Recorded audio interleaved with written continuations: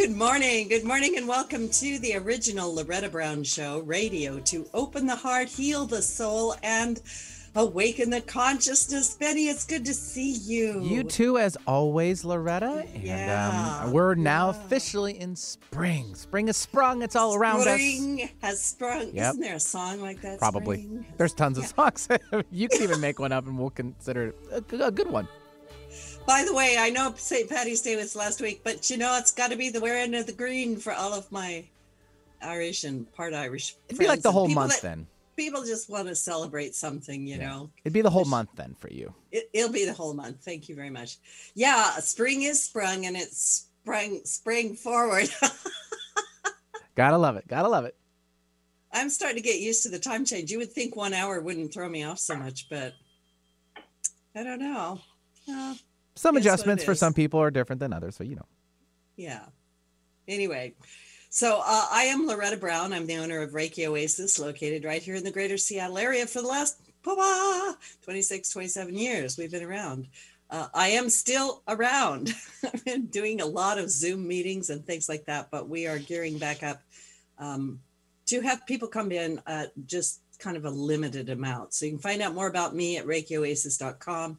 You can schedule everything at schedule.ReikiOasis.com. Do remember that every Sunday morning at 11 a.m. Pacific Standard Time, I offer a meditation. And this is just a little meditation to help you center yourself and realign yourself and dust off whatever and call in whatever and try to lift your spirits is really what it is. Lift your vibration and all the good things, as I say.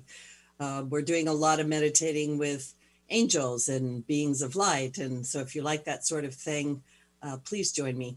You can sign up at schedule.ReikiOasis.com. And if you cannot attend at 11 a.m., it's a Zoom call, Pacific Standard Time. Sign up anyway. Everybody that signs up gets a free recording of the meditation that you can listen to anytime you want. So it's really, really good. Also, I am a listener-supported show, and from my heart to yours, thank you so much for any support that you give, because it helps me keep wonderful guests on the show like who I have today, who I'll introduce in a few moments. And if you want to be part of my Patreon family, you can go to patreon.com/The Loretta Brown Show. And then lastly, every month I do a workshop for women called Temple of the Divine Feminine, because we love to step into the fact that we are goddesses. Oh, yes, we are. And we might be goddesses in the works, you know. When I was a little girl, before I went to bed, my dad used to tell me Greek mythology. Those were our bedtime stories, you know, like Pegasus and, you know, Athena and Zeus. And I realized at that time, it was probably a lot of psychology, to tell you the truth. But the gods and goddesses all have different personalities. So you know what? Everybody listening, you are a god and a goddess in your own right. And you certainly get to know more about yourself as we go through life. But if you want to be part of Temple of the Divine Feminine, you can sign up at schedule.ReikiOasis.com. So I do want to check in with astrology, because we do have a lot going on. But I want to spend most of the time with my guest today, because she has written a wonderful book, and just a little foreshadowing, a wonderful book that's going to help you with all of those stuck places in your life that you haven't been able to work through. So as you're thinking about that, that's just a little bit like, don't go away, right? We have a wonderful Libra full moon coming Sunday to Monday, the March 28, 29, depending on where you are on planet Earth.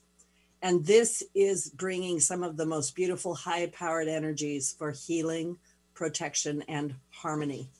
A year ago, March 2020, I think you all remember what was happening then. I had just returned from taking a group to Egypt for a sacred tour and came back to the pandemic lockdowns, right? And the world was a very different place. Since that time, we've gone through many, many changes as you think back through the year. And I'm just going to throw this out there. Mental health, stress, anxiety has really come to the forefront. People taking a look at their lives and going, wow, who are we? And who are you? And I've been working all the time, and now I'm locked up at home with you and the kids and the dogs. Uh-oh, what? Help me. But we've all had new experiences that have shaped and moved us, and this full moon is our chance to acknowledge and release all that no longer needs to be with us. Full moons are illuminators. It's like turning the light on. And the Libra energy, Libra is the energy of balancing, right? Finding balance. The Libra energy of this full moon supports us in finding a balance between the old state of what once was and the new state of what can be, remembering you are creating this. Ooh, uh-oh. And then you also will have the grace and the discernment that is needed to either hold on or let go. We don't always have to throw everything out. You know, sometimes we just have to change a perception. It's how we look at it. So at the time of this Libra full moon, we have Venus, planet of love, Chiron, the wounded healer, and the sun, another great illuminator in the sky, will all be lined up. Chiron, like I said, is the wounded healer, and it represents the wounds that we come into this life with. I call them soul bruises, and the wounds we inherit along the way. These wounds are not the sort that ever just pass away, but they can be woven into the fabric of our journey. In my temple class, we've been working with the kintsugi bowl, breaking the bowl, looking at our broken pieces, and realizing we can actually take a look at those broken pieces and put ourselves back together in a new way. Wounds that injure us, they also serve to make us whole and can be viewed as a key part of our soul journey. And it is through transcending these wounds that we're able to heal and inspire not just ourselves, but also those around us, because we are energetic beings, vibrational, living in an energetic world. I recommend always that people be open to the truth of what's really going on. This moon also makes a perfect triangle configuration to both Saturn and Mars, known as a grand trine. It's a great big pyramid in the sky. The grand trine alignment between Moon, Mars, and Saturn is a positive omen. It's a good thing. It's like a lucky star where things flow in an easy and smooth direction. And what this really does for you is if you've been struggling with trying to work through a stuck area or to get clarity, this brings in the energy of maybe you don't need to struggle.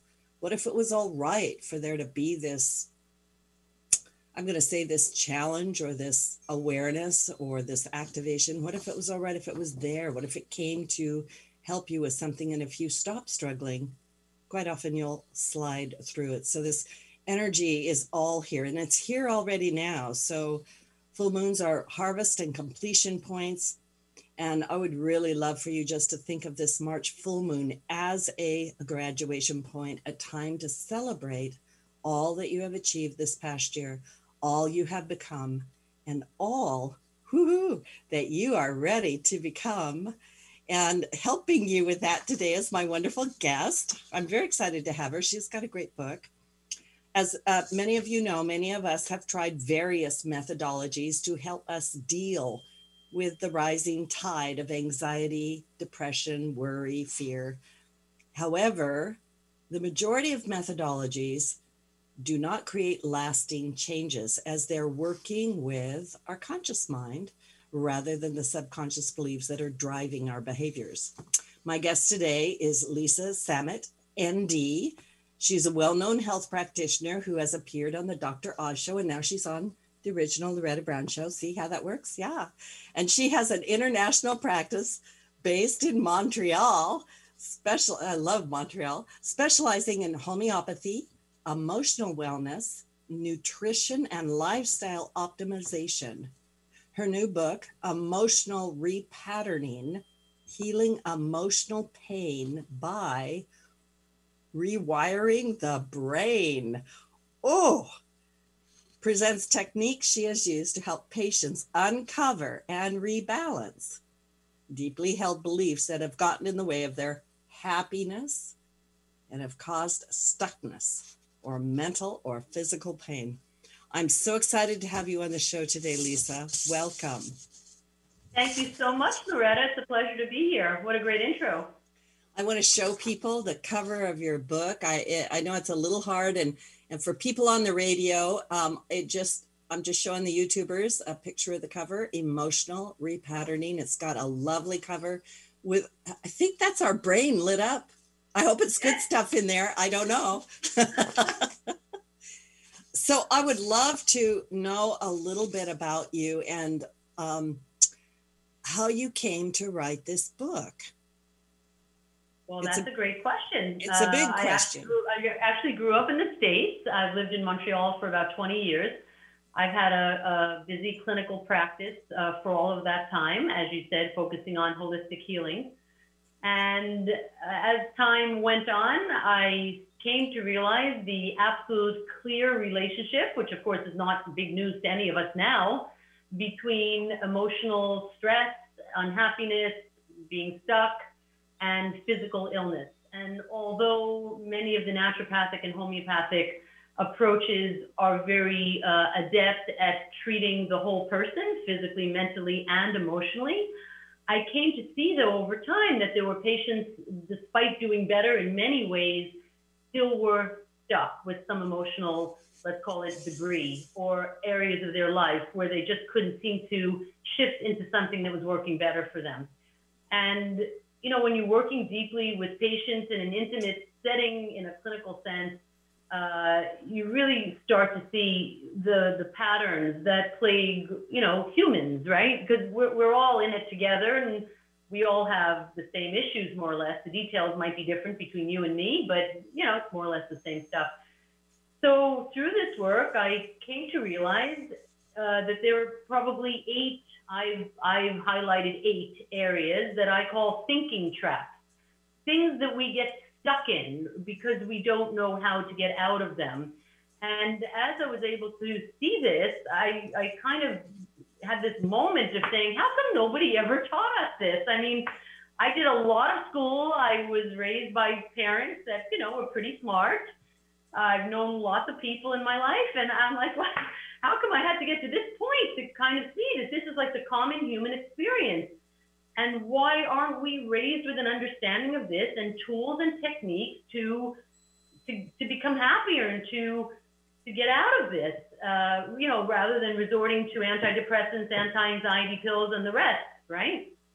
So I had this kind of feeling like, wow, I need to share this information, this insight that I've had about these kind of common traps, if you will, where a lot of us get stuck. And so that was the impetus for kind of just putting it down on paper. And it was the kind of thing where it basically wrote itself, I have to say. It was like, wow, a flood of, this is it. You know, I love this idea of your thinking traps, because that brought up for me all kinds of things, such as, you know, we get stuck on these loops, is what I call them. You know, it's just this, oh, no, this thing happens, and now I'm going down this road, and I'm just, here I am. I just keep grinding on it and over and over and over again. Can you give us an idea of what some of these thinking traps might be? And I know you go into it in your book in beautiful detail, but yeah, just talk about that a little bit. What are some of these thinking traps? Okay, so I'll give you, so in the book, Emotional Repatterning, each thinking trap gets its own chapter. And basically the way I illustrate the point is I use a lot of my patients' stories in my practice in the book. Obviously the names are changed and the details are a bit changed, but you know, that really, I think, helps people to relate to what we're talking about, right? It's other people going through just ordinary life like you and me. And I think people reading the book can see themselves in many of the patient's stories. So it makes it very relatable. The first chapter, for example, the first thinking trap I talk about is self-love. And, you know, in my work with patients, it's really astonishing, actually, how many people don't love themselves. And I was surprised by that. And I'm talking about on the subconscious and deep level, right? Because, you know, if I said to you, Loretta, do you love yourself? You might say, of course I love myself. You know, I shower every day. I try to eat right. I get a massage once a month. You know, I'm a good person. Why wouldn't I love myself? So I think many of us feel like we must love ourselves, but actually, when you probe a bit more and we go a little deeper, we can understand that a lot of people do not love themselves. And, I think my approach is not to get caught up in the who, what, when, where, and why, because I think that's more the domain of therapy. Let's unravel your childhood and go into all that stuff. I think I'm more about let's change it, let's fix it, let's address it. Time is of the essence. Let's just move it. Because does it really matter whether it was your dad that screamed at you when you were 6 and you kind of thought, oh, I'm a rotten person and I don't deserve to love myself? Or was it a teacher who made some remark, or a group of friends in the schoolyard? Most of these things happened when we were young. And we may or may not know how those limiting beliefs get in our subconscious, but does it matter? That's my view. Yeah, go ahead. Yeah, I just want to say I really appreciate what you just said, because my experience, not only with myself, but my clients, is that they will get stuck on that idea. Like, when I was a kid, mom did this, or dad did this, or that person did that, and they can't get off of it. And quite often they are just grinding away at that. Why did that happen? Why did they do that to me? I can't get over what they did. And they're so focused there that, according to what you're saying, and I agree with you, they're missing the point. But please continue. Yes. Well, I say a lot about your exact point in my book, not only about, okay, does it really matter, right? All of the who, what, when, where, and why. But also, when you come to the point of, okay, well, here I am today, right? And so if I choose to keep telling myself the same story that makes me miserable, well, then I'm truly stuck. So can I tell a different story about it? Can I see it in a different way? And can I take responsibility for maybe not what happened when I was 5, because I was only 5, but can I take responsibility for continuing to perpetuate that story, right? Because then if I can take responsibility for it, well, then I can change it, right? And so actually we're skipping ahead. Chapter 3, which is another thinking trap, is called responsibility. How much of me is blaming everybody else, and how much of my story is taking responsibility for the part that's mine? And I'll tell you why it's so great to take responsibility for the part that's yours. If I take responsibility for whatever part of that story is making me miserable, guess what? I can change it. If it's always everybody else's fault, I'm just stuck, because I can't change anybody else, sadly, but true. So, I feel it's best to take the responsibility and say, okay, now I have some power in this story. I can change the piece that's mine. And that's actually a software upgrade, right? Then we can come through with less suffering.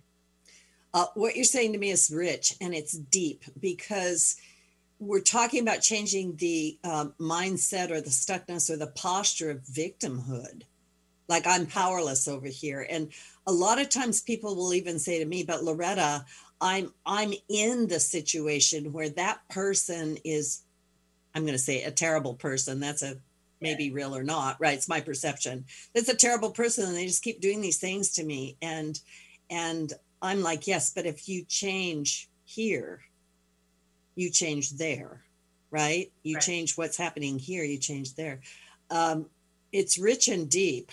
So a lot of people will fall into what I call, I'm going to say punishing. Maybe it's transference, right? Like, okay, so this horrible thing has happened and I'm over-focused on it, and I'm just going to grind away at it, not really realizing they're actually suffering. They're creating their own suffering, if I could put it that way. Yes, 100%.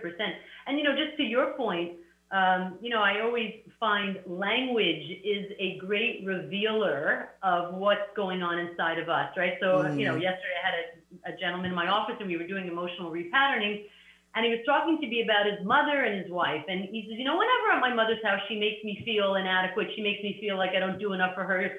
And then, my wife frequently points out things, and she makes me feel so guilty.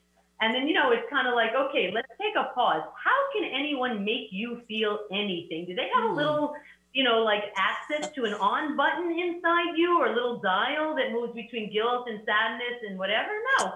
Let's take responsibility for that. When my mother says X, I feel like this. oh, well, suddenly that shifts the entire dynamic because I can't change my mother or what she's going to say, but I certainly can change how I feel about what she said. So as soon as I grab some responsibility in the dynamic and I no longer use that kind of language, which is she makes me, he makes me, well, then I get to change something, right? Because I get to choose then my reaction to what my mother says. And suddenly the whole thing shifts open. You know, it's funny. I was thinking about something that's just a small little thing, but I like to, like you did in your book, you know, bring it to the living level of life for the listeners. And when I was a little girl, this is giving away secrets, but you know, they're not vital. um, my dad was a great teaser, you know, and he would, he had ways of showing us that he loved us. Like, for instance, he would give us the whisker burns, right? Grab us and rub our faces on his whiskers, right? And I'd be like, oh, don't do that, right? And later on in life, I got to thinking about all the little things that he did. And I thought, you know what? When he passed, those are the things we talked about and laughed, right? Yes. So it was like a change of perception. And it was like, instead of being irritated by those little things, right? I can change my story. And when I changed that story, all of a sudden now, instead of that just being so irritating, it was like, oh, it's just the things he did that were, yeah, maybe annoying, but kind of endearing at some level. Mm-hmm. Right. Well, so, you know, you say the word stories, and that's yet another thinking trap, another chapter in the book. So exactly, you know, we have this great habit of telling ourselves a story about certain factual events. And we get so stuck in that story that we actually believe that the story is the truth about the event. But actually, it's the story about the event. And if I can step back enough to realize it's only the way I tell myself about the facts and not the facts themselves, well, then that's again empowering, because then I can tell myself another story, right? In fact, there is a multitude of stories that anyone can tell about the same exact set of events. And, you know, for me, like an interesting analogy, and I use this in the book, it's like, if I go to my closet in the morning and I'm going to get dressed and I have a variety of shirts in there, right? Well, I have a choice of which shirt I'm going to put on. You know, there's one that doesn't really fit me very well. It's stained and it has kind of a rip on the sleeve. And then there's another one that is, you know, brand new and it's the perfect color for me and fits me beautiful and I feel like $1 million when I wear it. It's my choice which shirt I want to try on, and then I get to feel the resulting way. If I tell myself a story about certain events that makes me sad, that makes me feel bad, that makes me suffer, well, I keep choosing the same shirt that doesn't work for me, right? There are other shirts in the closet. Why wouldn't I just choose a better one? It's right there at my fingertips to do so, right? It's just the awareness that you have the possibility to do so, and I think that that's maybe part of what is overlooked. I love that analogy. That's a really great thing to relate to and to kind of simplify the process. Yeah, if you're wearing that horrible shirt, you could change it. Yeah, it's up to you, right? Or you can just keep wearing it, going, "Oh, the shirt! I don't know, this terrible shirt." Yeah, right? It looks terrible on me. I feel terrible when I wear it, but I'm gonna, pick it out again tomorrow. Yeah. You bring up some good points, though, in your book, and I want to talk for just a moment about the conscious mind and the subconscious mind.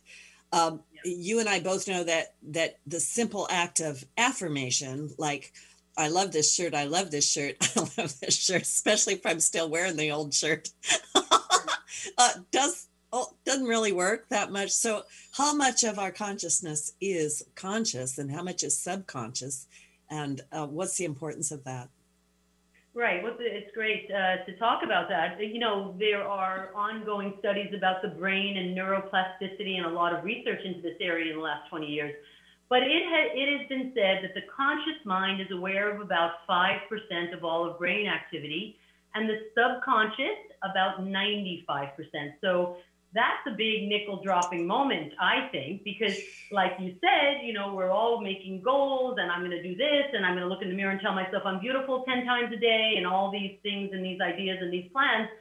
And that's being done with your 5%, your conscious mind.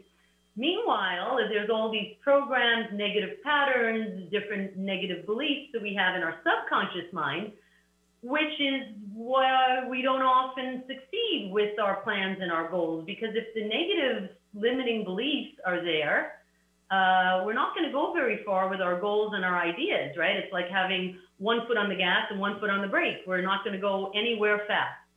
So a lot of this work, and what I presented so much in the book, Emotional Repatterning, is to work with the subconscious mind to find out what's happening there, what are the patterns, what are the negative beliefs, discover them, uncover them, and then work to replace them with beliefs that work better for us in 2021. It's like a software upgrade, right? Instead of dragging around this bundle of rocks on our back, why don't we just, come into our own and align our subconscious with what we're trying to achieve consciously? There's a lot in that I want to take a deeper look at. We're going to take a station break. And while we do that, we're going to think about everything you've said. And when we come back, I want everyone to come back because Lisa's going to share with us in the last half of the show her emotional repatterning. And we're going to talk more about that. And I just want to say this too. She's not doing talk therapy, psychotherapy, that might take forever, but she's really got some very practical tools that can help you. And it'll help you if you just read her book. So once again, my guest today, Lisa Samet, and her book, Emotional Repatterning. And this is Loretta Brown. We're going to take a station break and we will be right back. Energy is powerful. It's all around us, mysterious, full of potential. Directing positive, healing energy to raise your vibrational rate through Reiki can change your life. Reiki Master Loretta Brown has relieved stress, sadness, anger, and even helped clients lose weight, stop smoking, and end sleep disorders. Worldwide, people have sought out Reiki Oasis. If you want help with your dis-ease, visit ReikiOasis.com. Harness life's energy. Visit ReikiOasis.com today. There are everyday actions to help prevent the spread of respiratory diseases. Wash your hands. Avoid close contact with people who are sick. Avoid touching your eyes, nose, and mouth. Stay home when you are sick. Cover your cough or sneeze. Clean and disinfect frequently touched objects with household cleaning spray. For more information, visit cdc.gov/COVID-19. This message brought to you by the National Association of Broadcasters and this station. Have something important to say? Want to help improve our world? Need to promote your business uniquely and effectively? KKNW is the answer. Our staff helps broadcasters and podcasters create professional-sounding audio. Bring your talent and let our experts help you craft a radio show or podcast that best delivers your message. Learn more at 1150kknw.com. That's 1150kknw.com. KKNW, talk variety that's live and local. Alternative Talk 1150, here to uplift your day. Woohoo. Thank you, Benny. Thank you so much. I always give a shout out to Benny Mathers. He is the most wonderful producer in the whole world, in the universe. Oh, boy. Yeah. Those are some big shoes to fill once I'm gone. You're not going anywhere. No, What? no, I'm off this.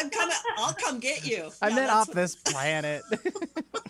That's funny. I know that. And I meant the same thing. No, not unless we're going together. That's how that works. Oh, boy. Well, we could do a radio show from there. I don't see why we couldn't. Cosmic. I don't see why not. Yeah. Anyway, welcome back to the original Loretta Brown Show. Obviously, I am the original Loretta Brown.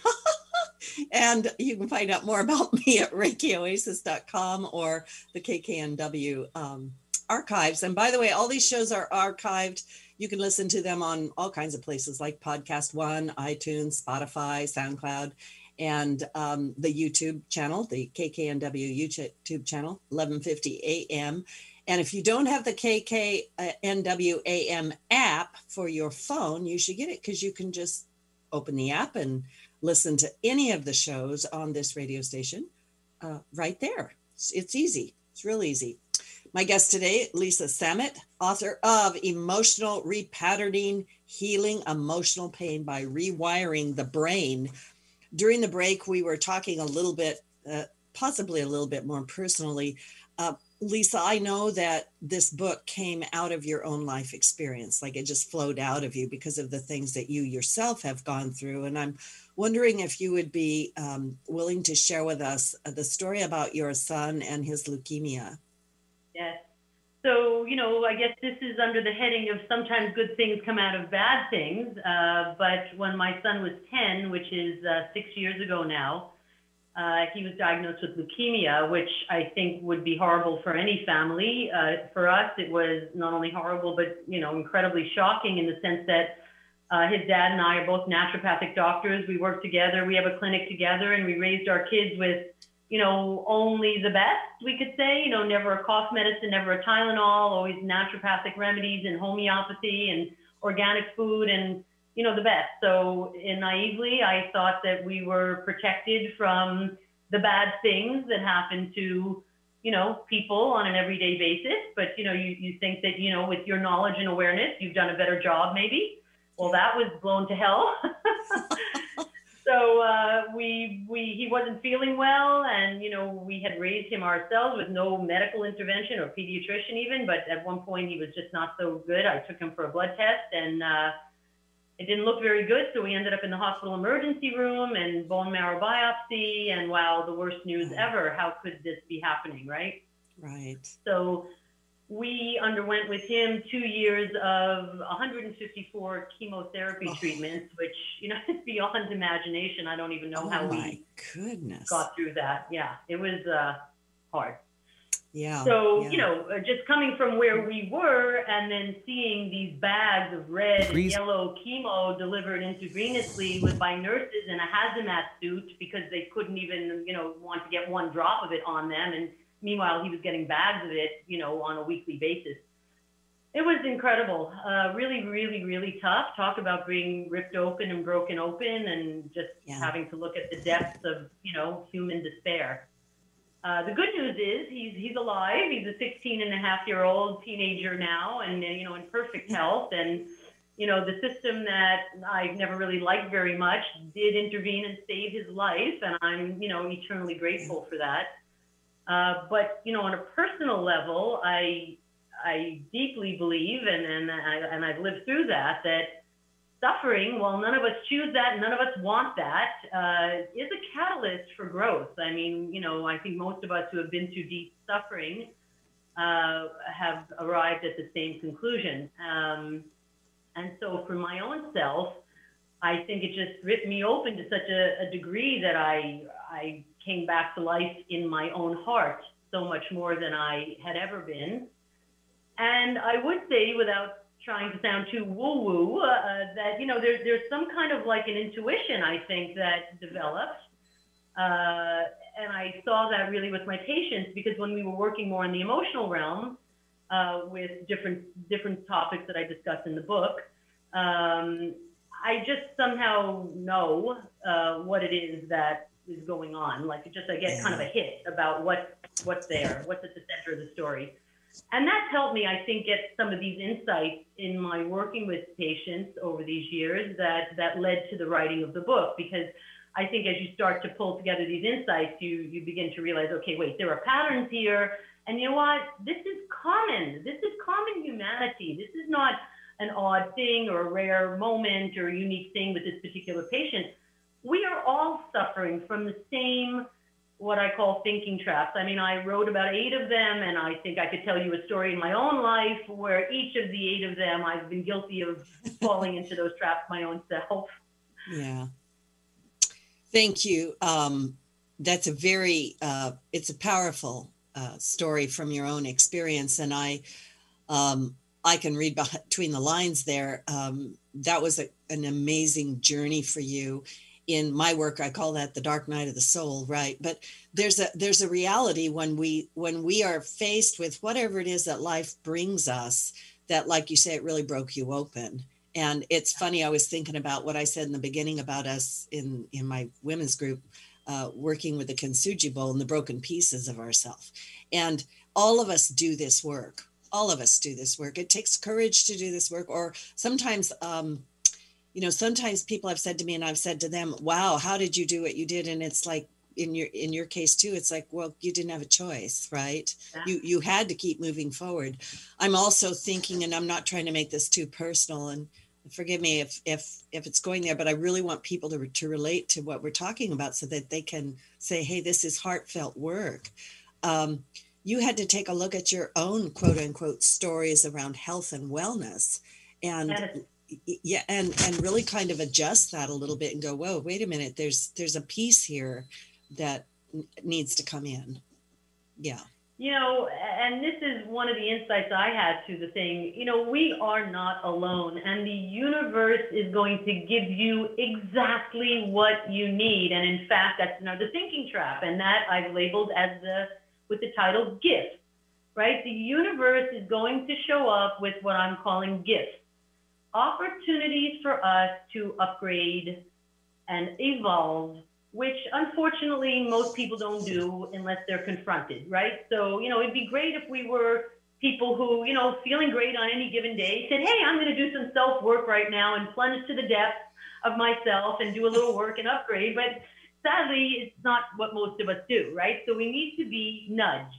And nudging can come in the form of, an explosion, like what happened in my life, or it could come in a series of little nudges. I guess it depends on how open you are to the gift. But, we are here to grow and evolve. That's the fact. I think most people don't embrace that. If we would not be too surprised when we're challenged and confronted and forced to re-examine various things because we're suffering. So in this work, well, there are many ways that I think I was gifted, if you will, by the universe. But yes, one of them certainly is, as you pointed out, in the field of naturopathic medicine, we like to feel like we're working, in a different paradigm than the medical establishment. And it was ironic in a sense that we ended up there to save our son. That irony was not lost on me, believe me. Yeah. And, many other things along the way, certain thoughts and beliefs, let's say that I had inside myself were challenged, and not the least of which, and by the way, this is another thinking trap, it's actually the last chapter in the book, is the subject of death. Because, when you are with somebody who's so ill as my son was, and I don't know if the leukemia would have killed him or the treatment might have killed him, because, both of them were horrible. But I had to acknowledge the fact that this boy may die. I didn't want to be the person that said, oh, no, don't say that.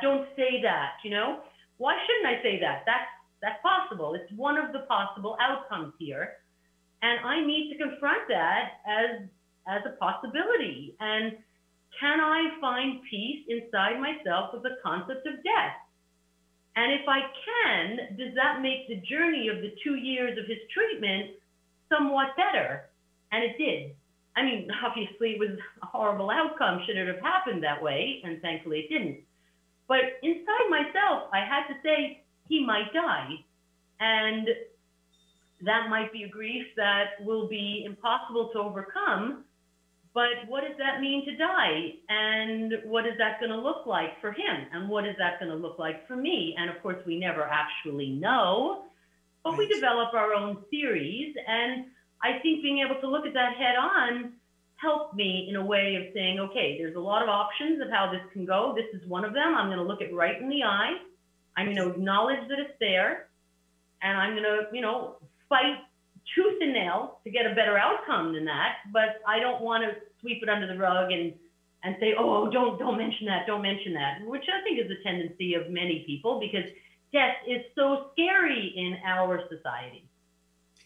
Wow. I just thank you so much for sharing that, because it's right on point. I have had a lot of people who have been facing death or fear of death, right? And kind of like something we alluded to earlier, and I think you said it, the word responsibility, and also acceptance. And I sometimes say to people, the very first thing you have to do is allow whatever that is to be in the room with you, allow it. And if you cannot allow it to be there, you're battling it, you're shoving it off. And, the rules of the universal energy is, that when you resist something, it grows stronger, right? It doesn't go away, it fights you. And that idea of what if it was okay to sit and face death and then deal with whatever comes up. Yes. And that could be scary. That could be overwhelming. You know, that could be very emotional. That could be, in your case, I mean, I'm just sitting with that going, wow, yeah, exhale, right? And step into that and see if you could allow it and then accept it. And then it sounds like you in your own way, because you had a very personal journey. There's an embracing of things where we relax down into them in some manner. So when you know, because you have this great quote, I actually wrote it down from your book and you just alluded to it. You discuss your paradigm, you say, as you set forth in the book, and I'm going to quote from your book. I've come to the following conclusion. We are here on earth to learn and then to return home at the end of the long school year as more evolved souls. And if we imagine for one moment this to be true, we begin to see everything through a whole different lens. Yeah. Right. Powerful, very powerful words. And the idea that you somehow were able to shift how you were interacting with the whole thing. And then, of course, we have a wonderful ending to the story, you know, with your son being just fine. Yeah. Right.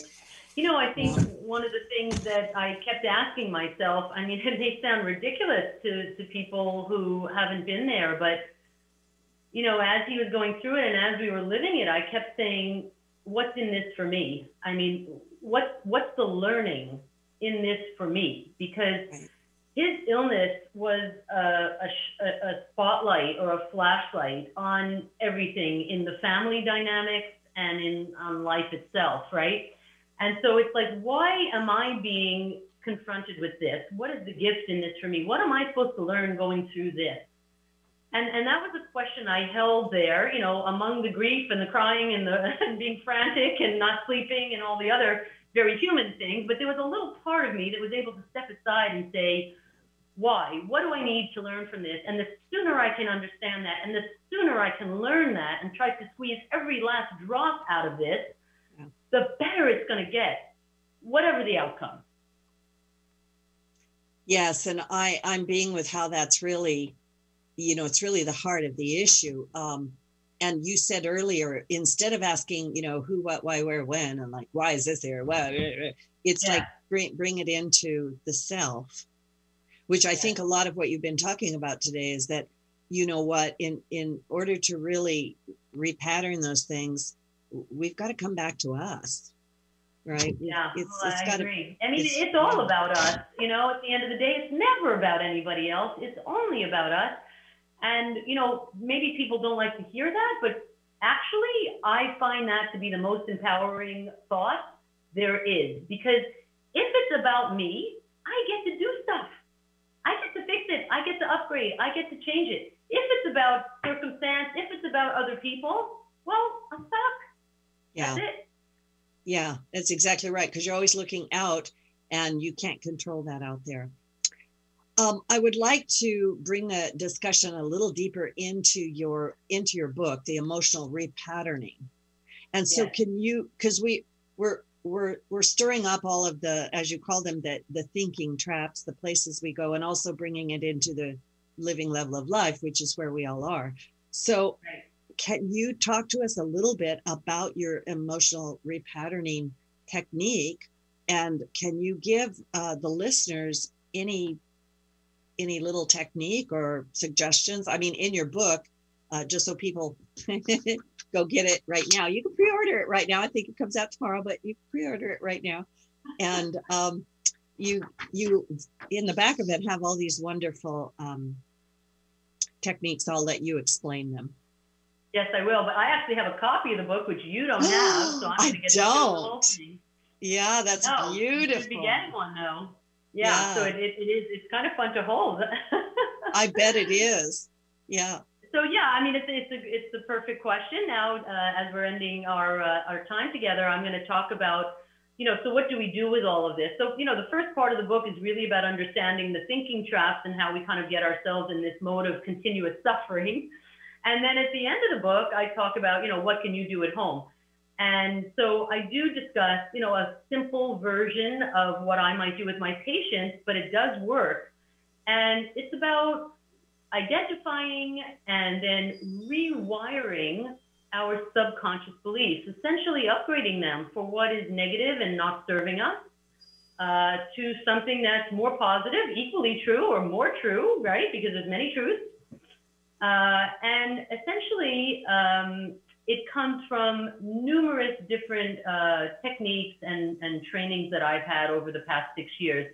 I've probably been trained or 5, 6, 7 different techniques and how to work with emotions. And what I present is an amalgamation of all of them. But the original source of this is something called Brain Gym. I don't know if you're familiar with Brain Gym. I am.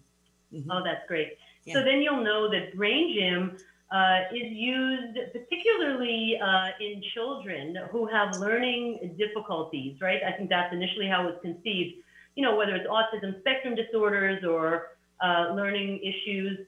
It helps the brain center and balance and put it in a mode where it is able to do deep and concentrated learning. And essentially the theory behind that is that if you can engage the right half and the left half of the brain at the same time, that puts the brain in a mode of learning. Right. And so that's the premise of what we're doing. And so the way we can do that, there's a couple of different ways we can do that, but the easiest way is to cross one foot over the other at the ankle, right? And cross one arm over each other at the wrist and grab your hands and then place them in your lap or fold them under. Yes, either way. So I did that automatically. I did that somewhere and along it the works line. perfectly like that. So it could be like this, or it could just be resting in your lap. Okay, but when we have one side over the other, okay, we are then engaging both hemispheres of the brain.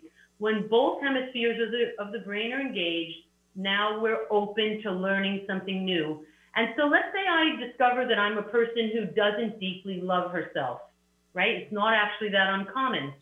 Let's say all I want to do now, though, is teach myself to love myself and wire in a new belief. And that new belief can be, I love myself, right? Simple and straightforward. Why not? Is there any reason I don't deserve my own love? No, there's no reason. I'm a good person. That I don't love myself, I don't know why. And again, it doesn't matter. Let's not get stuck in that. But what I can do right now is upgrade. I can upgrade my subconscious beliefs. So with my legs intertwined over each other and my wrists intertwined over each other, I then close my eyes and I repeat silently again and again and again, I love myself. And I do that for a couple of minutes until I feel some kind of a shift inside myself. Some kind of like deep breath or some kind of feeling like, yes, it's true. Yeah. Okay. And that is, a simplified version. I go into more detail in the book about how to do it. The book Emotional Repatterning is exactly for that, repatterning our emotional world. Okay. But that simple technique in and of itself can replace an old negative belief with something new and more relevant to who and where we are right now. It sounds ridiculously simple, but Loretta, haven't you realized in your own life, and I've realized in mine, that some of the deepest truths are the most simple things? Yes. Years ago, I think it was Bob Newhart did this great little skit that I love called Stop It, right? This woman comes in and she's got some fear of being stuck in a box or something, and people can look it up, and he basically is like, stop it, right? And she's like, what? I watch it every now and then because I do mental health counseling and hypnotherapy, all kinds of things, as well as Reiki. But I wanted to let the listeners know that I actually just did what you said to do: cross the legs and cross the hands, and sat and said, I love myself to myself. And I literally felt a shift, and I just went, like that. Yes. Yeah. Yes. And I can feel it. I also was sitting and holding this posture while you were explaining things. And I also felt instantly this opening of my consciousness. And I went, the brain just went into some sort of balance or opening or something. So I just love this. And I also agree with you. People are going to say, well, that's too easy. What about the years and years of therapy? Wait a minute. Right. You know, it's true. I mean, I have people that see me for 3 sessions. I mean, we're talking about 3 to 4 hours.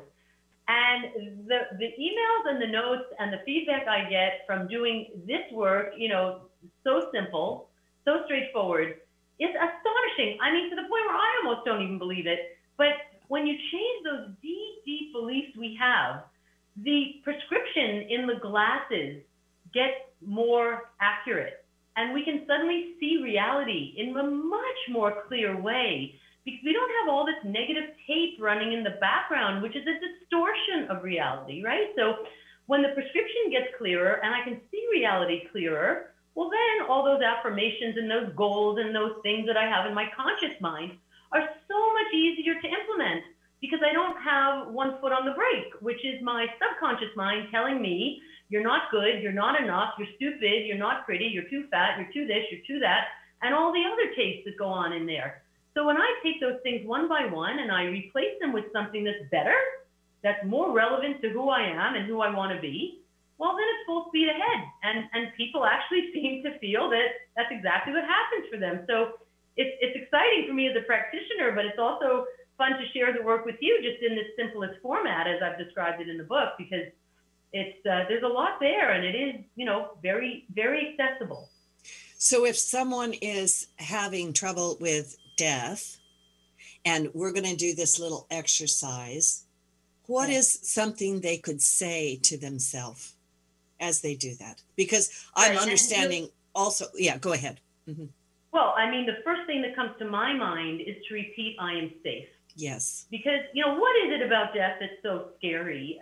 It's the fact that we don't understand what's going to happen, right? And as humans, we want to know everything. We want to control everything. We want to have the step-by-step formula in front of us so we can say, okay, now I know what's going to happen. You know, that's a total, you know, mirage. None of us knows anything about what's going to happen. And if we don't realize that now after the last year, we'll probably never realize that. But, you know, essentially it would be to repeat with your eyes closed over and over again, I am safe, I am safe, I am safe. And that's safe in human form, and that is safe in spirit form, and that is safe on earth, and that is safe after I've transitioned away from earth. I am safe. And there's something about believing that makes everything easier, better, less stressful. Yeah. Yeah, thank you, because I was also sensing that it is the underlying fear, and it could be a fear of death, fear of being alone. But yeah, to be able to take that to even what I call those really, really difficult places, and to realize, you know, we can do this thing. It's empowering. And, you know, people can try these exercises. I mean, I really recommend your book. It's an easy read. It pulls you in because of the stories in it that we can all relate to. And I'm with you. I could give an example for every one of those. Yeah. Right. But then also to know that, you know, give these things a try.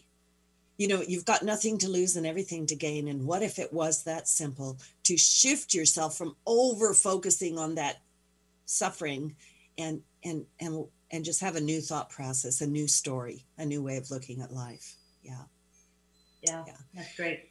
So what do you hope that people will really get from this book? Where can they get your book? And we're down to the last minute. Okay. Well, my book is being sold on every, you know, platform. I mean, every bookseller, and I'm hoping in most major bookstores. So it should be available next week.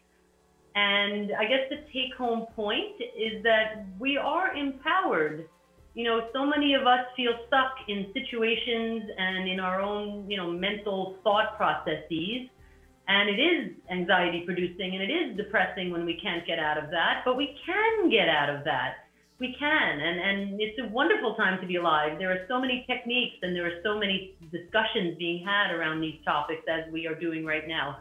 So hopefully emotional repatterning is going to be something that people can relate to, and try the techniques and the exercises. You will notice the shift. It works. Yeah, it really does. So this is Loretta Brown, my guest, Lisa Samet, emotional repatterning, healing emotional pain by rewiring the brain.